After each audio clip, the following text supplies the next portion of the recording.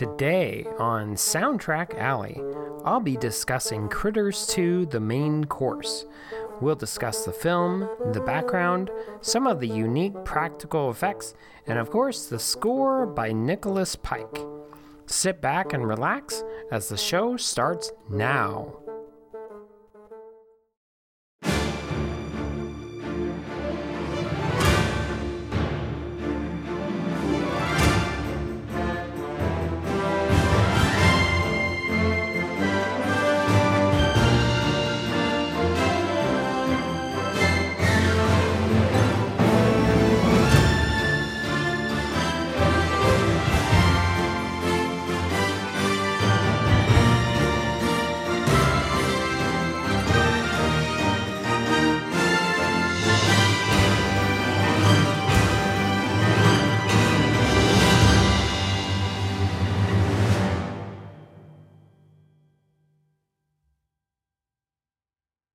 Hello, I am Randy Andrews, and I'm your host. Today, I'll be discussing Critters 2. I saw this fairly recently with a double feature at the Alamo Drafthouse Cinema. It was Critters 1 and Critters 2. It's not my favorite of the series, but it's certainly fun and entertaining. Let's get to talking on the film. Critters 2, the main course, also known as Critters 2, it's from 1988, and it's a science fiction comedy horror. And it was directed by Mick Garris in his directorial debut.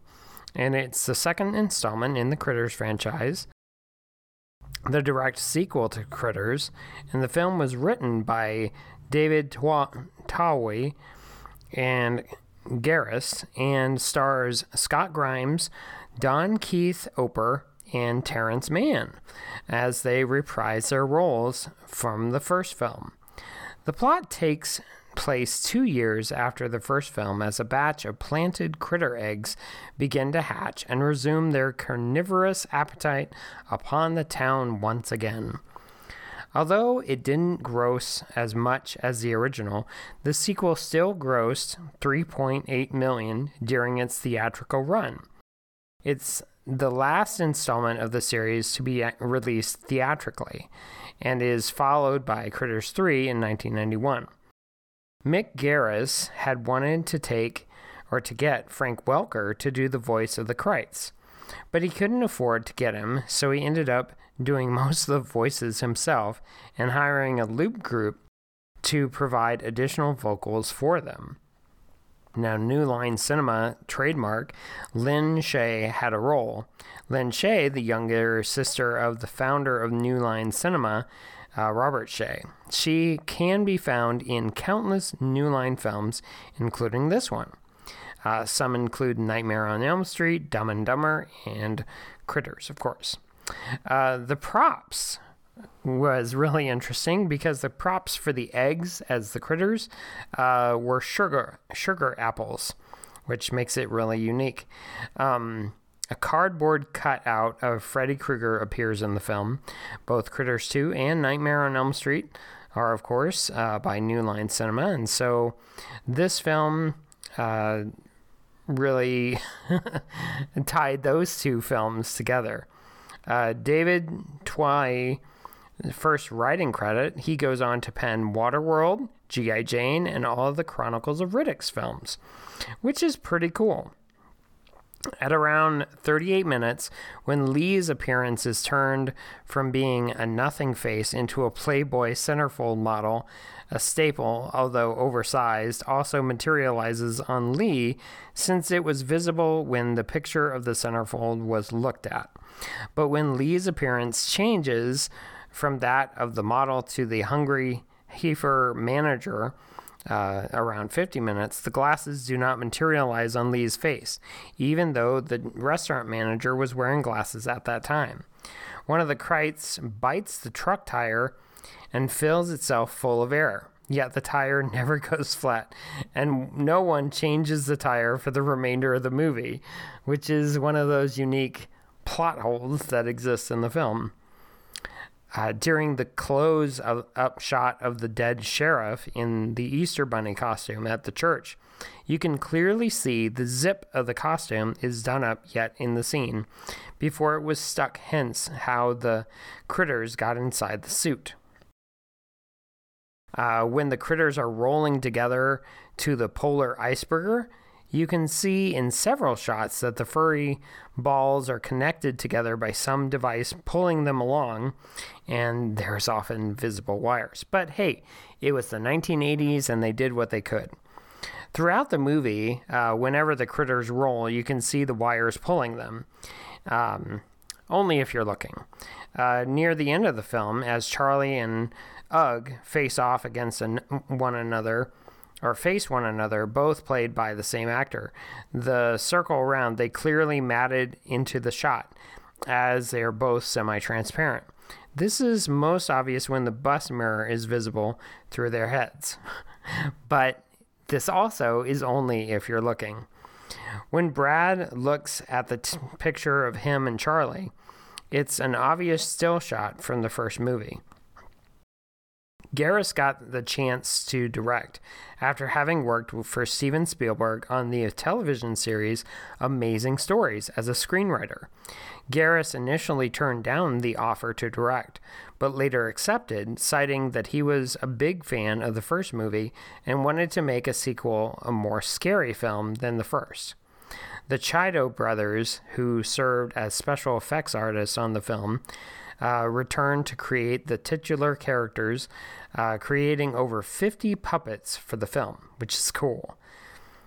The film is also shot in Valencia, Santa Clarita, a part of the Los Angeles metropolitan area.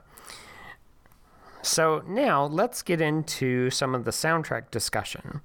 And this film, the score was done by Nicholas Pike.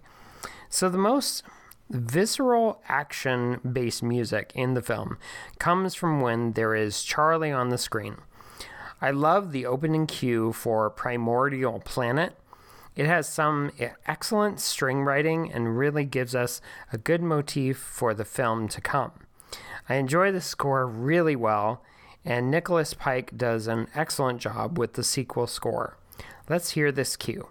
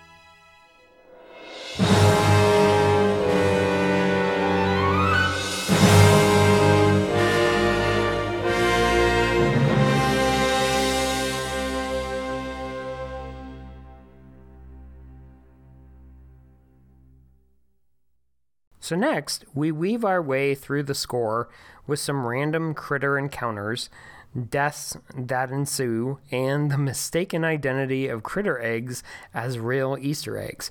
I don't know how that happened. Bad idea. The promise is the spaceship landing cue. It's very ominous music, excellent string writing, and has really good percussion for the cue. It opens us to new adventures from our heroes to help save the planet and the lives of Grover's Bend. What's actually hilarious about this film is the blatant nudity for it. It's not even in a sexual way, it's just there. It's just boobs. It's so obvious, it isn't even played sexually. It's played dead serious, and especially with Transform to Playmate, I think you'll enjoy these two cues. So we'll play Spaceship Landing and Transform to Playmate.